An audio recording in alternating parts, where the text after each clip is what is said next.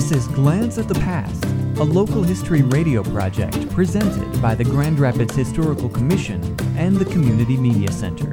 Today's story, City Hall. Grand Rapids spent 34 years acquiring a city hall. As early as 1854, various locations were deemed acceptable, but over the years, nothing concrete transpired. Finally, plans were invited for a building 60 by 90 feet, not to exceed a cost of $60,000. Plans by Charles H. Marsh of Rochester, New York were adopted in 1874, and Marsh prepared to settle in the metropolis of the Grand River Valley.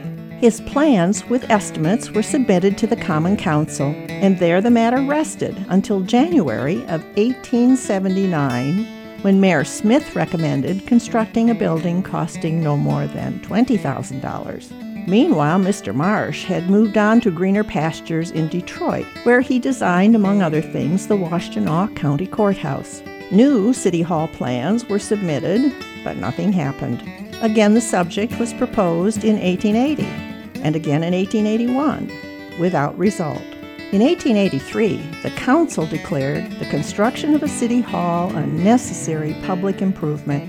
A proposition was submitted to the voters to authorize a loan of $100,000 for the costs.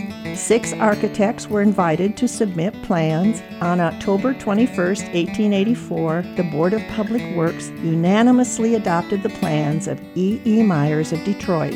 The construction contract was for $185,641.68. The cornerstone was laid in September of 1885, and on September 26, 1888, the completed City Hall at Ottawa and Lyon was finally dedicated. For more information about Grand Rapids history, visit the Grand Rapids Historical Commission website at historygrandrapids.org.